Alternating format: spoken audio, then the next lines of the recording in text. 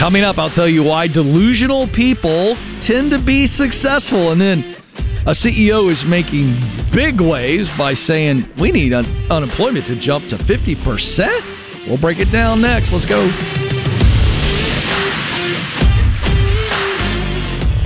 Helping you win in your work life so that you're winning in other areas of your life, because your work has a way of affecting everything else going on. And I want you to do work that you were created to do work that matters to you, do work that you love. All right, so let's talk about why delusional people can be quite successful. Let me ask you a question. Have you ever been around? I can't talk today. Have you ever been around someone that you would describe as an incessant optimist? That's a fancy word. Like, they are always positive. It can feel as though you're hanging out with a cartoon character. Like, you're not real. Like, what are you, SpongeBob? Are you Dory from Finding Nemo? You're lost all the time. You can't remember anything, and you're so freaking happy. Or Olaf from Frozen, right? You know what I'm talking about. You think they're a character because it can't be real. Like, you have to be delusional to be that optimistic. You know? That's what we're talking about with delusion here. It's like you're deliriously optimistic. And you think to yourself, they would never survive in the real world, let alone be successful, because they got this little bubble around their head. But according to research, optimism, and I'm not talking about just occasional optimism, I'm talking about glass is always half full to overflowing. Every day pays a lot of dividends. Did you know that optimistic people boost their health, especially their heart health? Studies show that it increases your longevity. It improves your mood, of course. We know that a fake smile fakes your brain out. Your brain thinks you're happy, even though you might not be happy, and begins to respond with the chemical release throughout your body. Imagine if you're actually optimistic and actually smiling through something because you found the positive in it. Gives you more confidence. We need confidence to move forward, to take those calculated risks that become breakthroughs in our life. Optimism makes you 40% more likely to get promoted when compared to your pessimistic peers. I mean, let's think about it. Who does the boss want to promote? Tigger or Eeyore?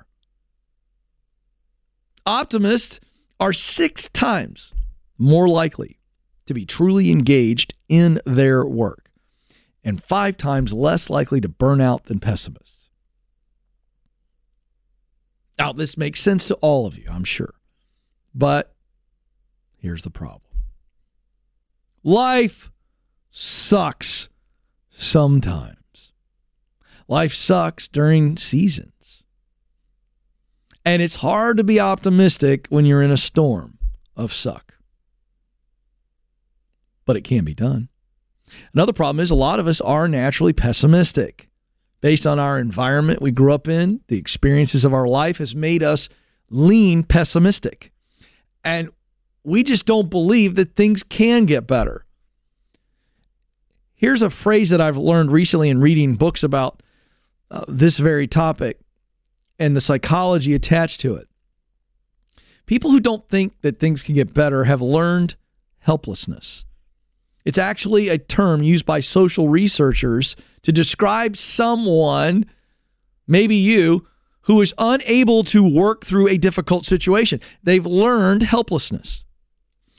The father of modern positive psychology is a guy by the name of Martin Seligman. And he discovered this learned helplessness by accident in 1967. Now, I want to warn those of you who are dog lovers, this is going to be uncomfortable, okay? So I'm telling you guys in the booth, I'm a dog lover. I love my golden doodle Ellis. I love my dog Ellis. And it's a little painful, but you need to hang with it, okay? So Seligman noticed that dogs who had experienced unavoidable pain without a way of escaping the pain just gave up and stopped trying to avoid pain altogether. Now, let me pause there for a second. The experiment was this. They would put dogs in a room, and they would put them on a surface that would send them a light shock. calm down, everybody. It didn't hurt the doggies. It was a little bit of an uncomfortable shock on their paws, on their feet. But the hope is that they were facing this little wall.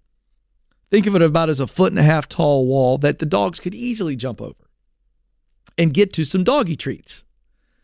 But when they put the dogs in there and they gave them that gentle shock, their hope was that they would go, I want to remove myself from the shock, so I'm going to jump over here where it looks like it might be better. And here's what they found by accident. What they didn't do was they didn't make a clear distinction for the dogs that it wasn't a random shock. It was an intentional shock. So they tested the dogs in a similar painful situation where a means of escape was provided, and that's where they could jump over the wall to the treat, and they didn't even try to find the treat. They didn't take it. The dogs assumed it would be impossible to escape it, so they just shook and kind of cowered when the shock hit them. And we do this as humans. At some moment in our lives, we learned through a pattern of belief that we didn't have control over our suffering. And so instead of looking for a way to overcome the suffering, looking for ways to break through the suffering, we just accepted it. And we became pessimists. And those poor little pups just accepted the fact that they had no control over the shock. Suffering doesn't actually cause the hopelessness, because we all endure suffering. It's the perception in our heads that we have no control over the suffering. If when life throws something at you and you are in a moment of suffering or in a season of suffering, that you realize this is not something I have to endure forever, this is something that I can move through, then your mind goes from hopelessness, which is, this is just my life, it sucks. It goes from hopelessness to helping yourself. When you think about prison for a second, that's what the real punishment of prison is. No hope that you'll ever get out. No hope that you can improve your life. That's the real prison. It's in the mind. So if we can learn helplessness, guess what we can do? We can learn optimism. A few of the pups realized, wait a second, that shock's not happening to me the whole time. I don't think I want to do that. What's on the other side over there? I think it's worth trying to jump over that wall and see if the shock happens there. They had a different perspective. There is another option. Optimism comes when we realize we have options. So as you're pursuing meaningful work, pursuing purpose in your life, pursuing getting debt-free, pursuing losing weight, pursuing improving your marriage, pursuing being a better parent, whatever that meaningful result is that you are aiming for, when you realize when things aren't going great, that there are options for you to move out of this negative moment, this negative season, then you realize what optimism really is. I have hope. There are options. I can get out of debt. I can improve my marriage. I can eat better. I can exercise. I can lose weight, whatever it is. The only difference between an optimist and a pessimist is how we interpret the suffering we're facing. An optimist is going to go, well, this sucks, but this is situational, and because it's a situation, I got options to change my situation. A pessimist goes, this sucks. Oh, man. And they sit. There's two types of acceptance. When something negative happens, a pessimist goes, man, this happened to me. An optimist says, this happened for me. I'm going to get through it. It sucks, but I'm going to get through it. I'm going to fight, and I'm going to move on. So let's just take this into the world of work, when one of the most negative things that can happen to us, okay, besides losing a job. So we're already in a negative place because we've lost the job, all right? Now we get into a place where we're looking to replace the job, and you interviewed for the job and you didn't get it. Now, an optimist would look at that and go, you know what? That no is a not here, not now. Wasn't the right place for me. I'm going to find the right place for me. It's out there. The pessimist takes that as a permanent rejection. That no means no one likes me. I'm never going to get hired. No's and nevers like to hang out together.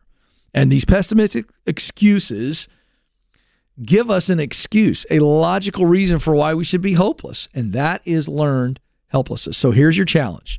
Number one, be aware when you are accepting negative outcomes as final. Number two, use your imagination to rewrite those excuses into an optimistic option 1, 2, 3, 4, or 5 and move forward. Now, why does this matter? The reason for this is none of us are going to avoid challenges, the storms of life, but we can upgrade the way we think in those moments. Don't be a 40% chance of rain person. Be the 60% chance of sunshine. That's how I look at my golf tee times. If I see some weather, I go, great. 60% chance it ain't going to rain. Give me my golf clubs, Frank. Let's go. Change your mindset. Change your life. I promise you, if you can begin to learn hopefulness as opposed to helplessness, your life will change forever. This is the Ken Coleman Show.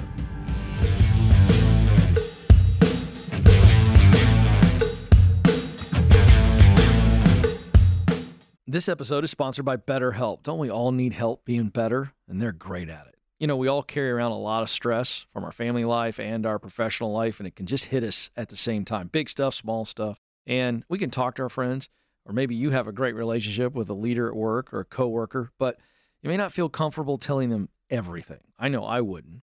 And when we keep things bottled up, it will eventually leak out, and it's really negative. But therapy, it's a safe space to get everything off your chest with an unbiased professional and figure out how to work through the stuff that's weighing you down. So if you've thought of therapy before, you're thinking about it now, please try BetterHelp. Therapy isn't just for people who've gone through trauma. It's great to build skills, to become better personally and professionally. And BetterHelp is flexible enough to fit your busy schedule because it's completely online. All you do is fill out a short questionnaire to get matched with a licensed therapist. And you can switch therapists at any time for no extra cost. It's time to get stuff off your chest with BetterHelp. Visit BetterHelp.com/Ken today to get 10% off your first month. That's BetterHelp, HELP.com/Ken.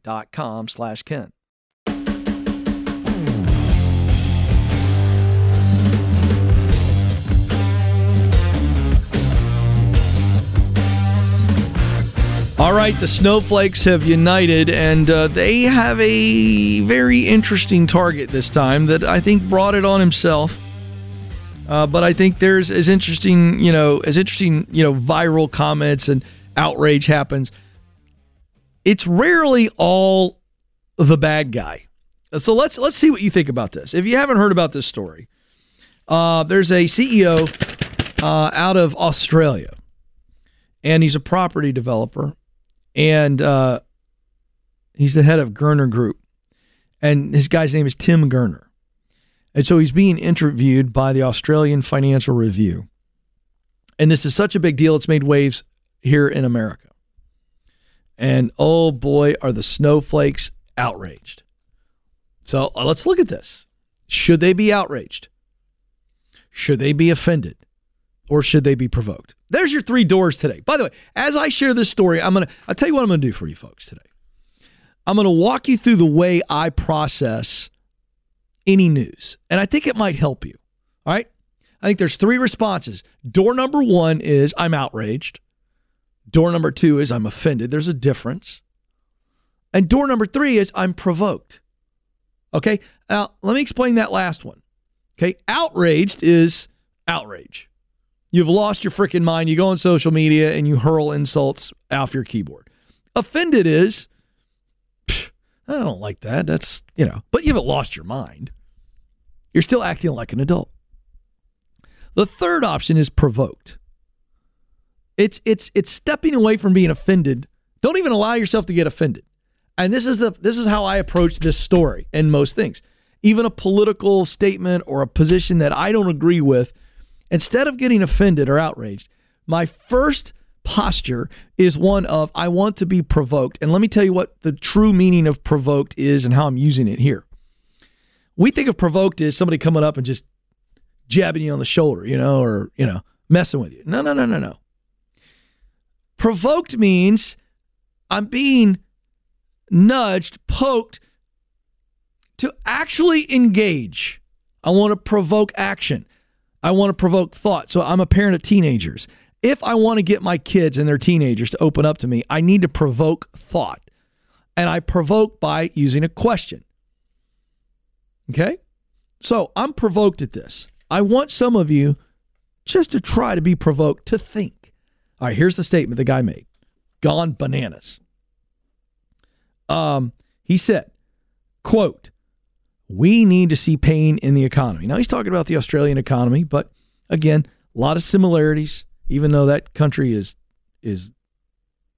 God bless them, they are some fearful people.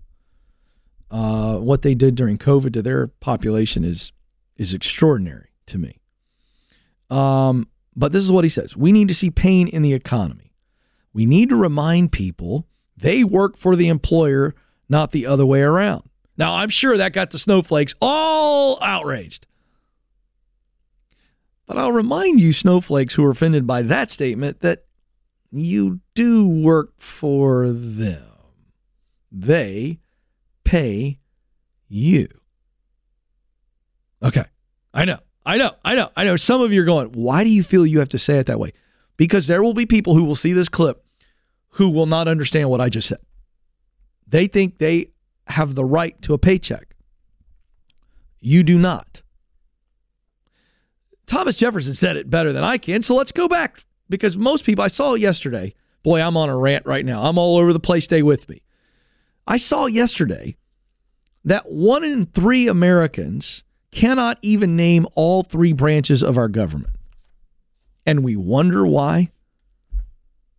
We wonder why we have so much ignorant activities and actions in our workforce. They can't even tell you the 3 branches of government. So a lot of people think they have the right to a job. You do not. Thomas Jefferson said, life, liberty, and the pursuit of happiness. In the pursuit of happiness bucket is the potential to earn a living. But you must work, dear snowflake, and you must do a good job, or you will not get paid any longer. Golly, I can't believe I have to say this stuff, but I do. All right. So he goes on to say, okay, there has been a systematic change where employers feel the employer is extremely lucky to have them as opposed to the other way around. Now, that's where he gets a little off, because now that's a little bit, you know what I mean? Come on, man. Like, you should, as a leader, feel very blessed and fortunate to have good people working for you. So he's getting a little crass right here. But here's what he thinks. I'll summarize his whole take because I don't want to get into the weeds of everything he said. Basically, he'd like to see unemployment go sky high, and the guy's mad. The guy's mad. He's had it up to here with entitlement. That's just telling you. Whether he's right or wrong, the guy's had it up to here, because you don't say things like unemployment should go to 50% just so people begin to appreciate their jobs again. Like, that's, you know what I mean? That's a little much. It's like me taking my kids' phones away for a year over, something I should take it away for 2 weeks. It's like, okay, all right. We're going to try to kill the fly with a 50 cal rifle. It's a little much. Well, it has gone bananas, and people like classic woke liberal Alexandria Ocasio-Cortez, who, God bless her, probably very book smart, has no common sense. I mean, zero. She said, this character personifies everything that is wrong with unfettered. I'm sorry, that is not attributed to her. Whoops. I'll get to that in a second. She said, this is a reminder that major CEOs have skyrocketed their own pay so much that the ratio of CEO to worker pay is now at some of the highest levels ever. Now, I took a shot at AOC is what her name is. But she's factually correct on the disparity between CEO pay. And I'm going to point something out here. I rarely, if ever, would agree with her. But she puts her finger on something that is causing tremendous amount of tension in the American workforce. And that is CEOs, you gotta be aware. You can't be so freaking tone deaf. If people are struggling financially in your organization, maybe you shouldn't take the giant million plus bonus. Maybe you should show some empathy and understanding. Everybody expects you to make more, but maybe when people are struggling, you aren't taking a massive bonus. You defer it. Have some sense, executives. That's part of the problem. Because nobody cares what you say until they know how much you care about them. And you don't come across like you care about them when you do stuff like that and say boneheaded things like this guy said. Now, what he is getting at is, I'm providing you a paycheck. You can't make all these demands of me all the time. You can't be entitled for a raise every time inflation goes up, because that's not how you run a capitalistic business model. And he's right. He's not right to say that it should be 50% unemployment. That's absurd. So when you see these things, be provoked. And he is getting at some tension from the executive side of things that still has some truth to it. So I'm not offended by the guy. I'm not outraged. I am provoked, and he needs to be provoked to think about his comments and how he can make the same point without coming across like a guy who's in the ivory tower, who has no idea what everybody else thinks and feels, who makes way less than him and even work for him. This is the Ken Coleman Show.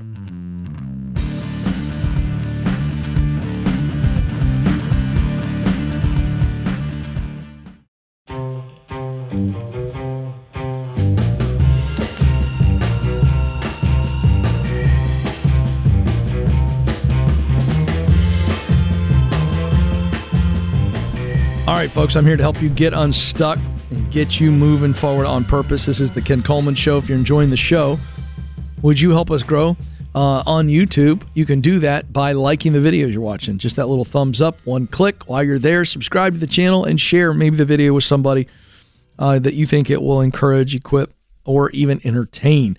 Same thing on the podcast app that you are listening to us on. You can follow us, and we'd love a 5-star review and share as well.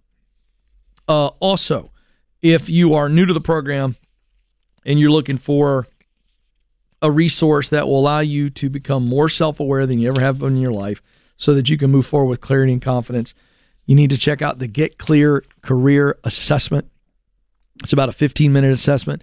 Gives you unbelievable awareness and a detailed report on what you do best, the work you love, and the results that motivate you. All of that information together is wildly important for your future. Go check it out, kencoleman.com/assessment, kencoleman.com/assessment.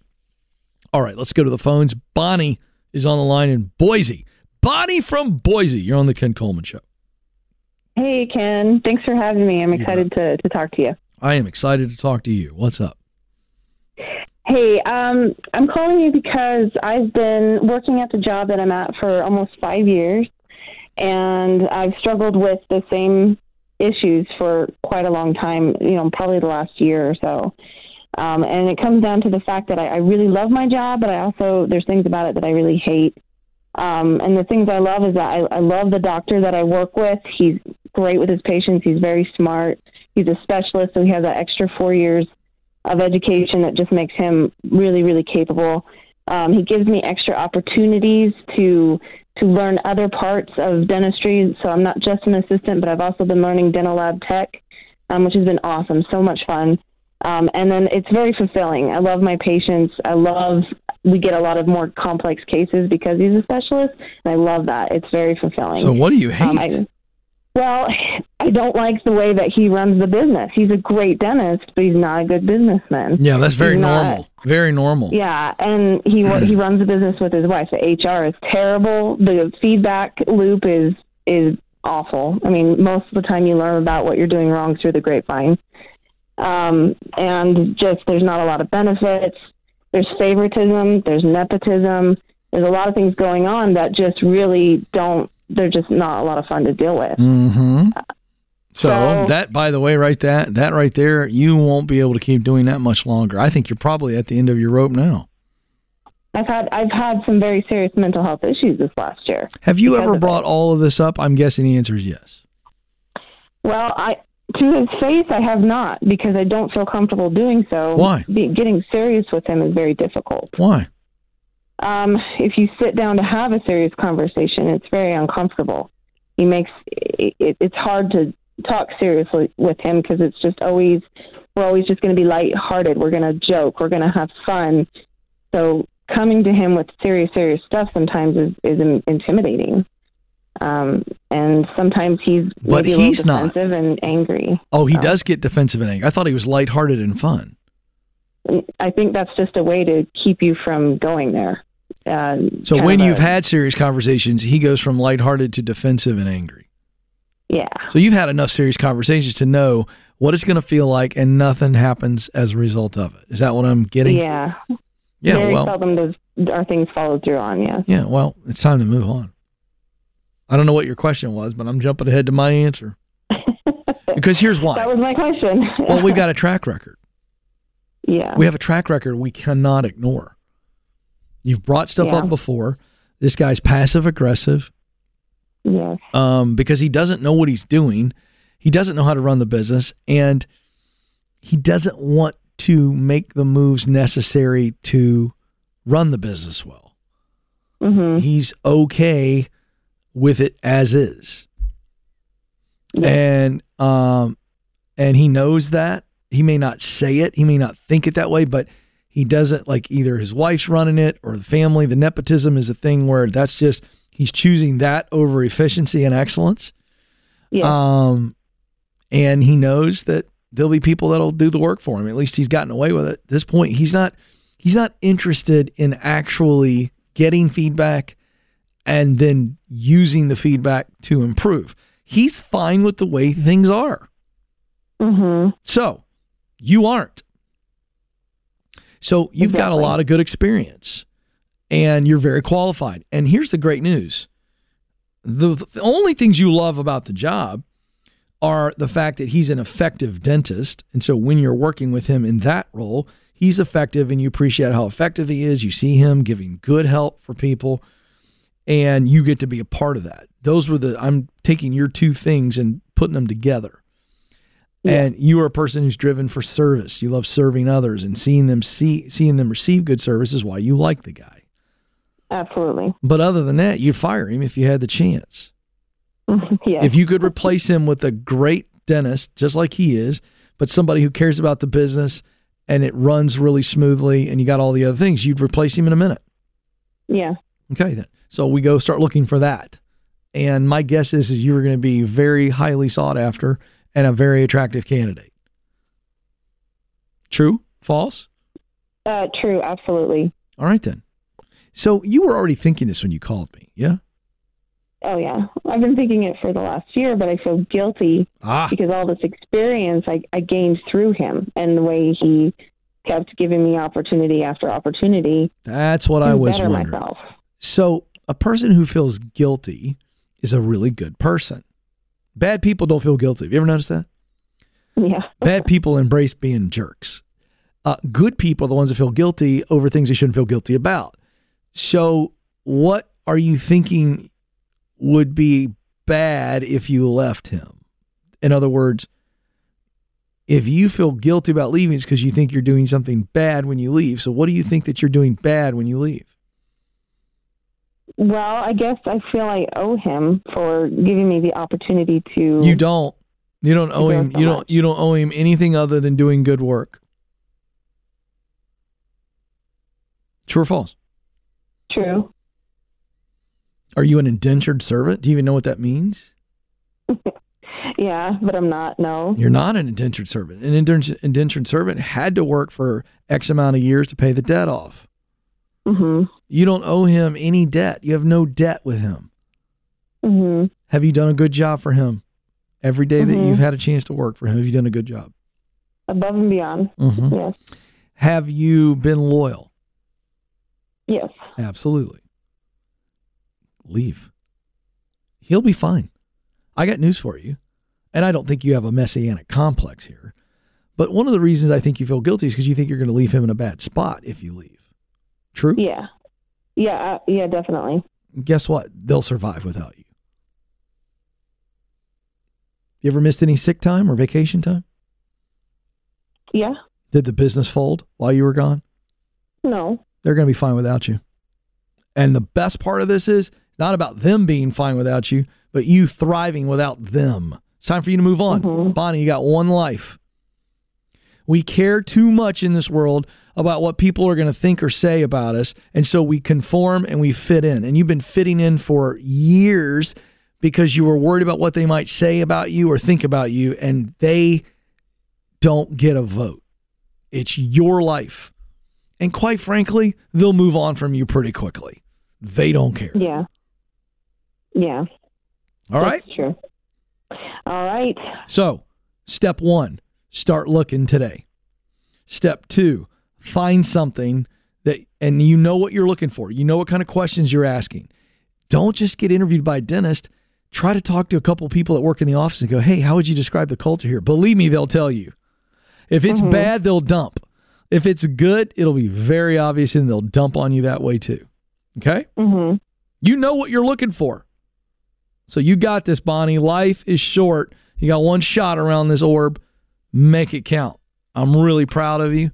You got high character. And it's going to be obvious to other people. It's time for you to move on. This is The Ken Coleman Show. Thanks for listening to The Ken Coleman Show.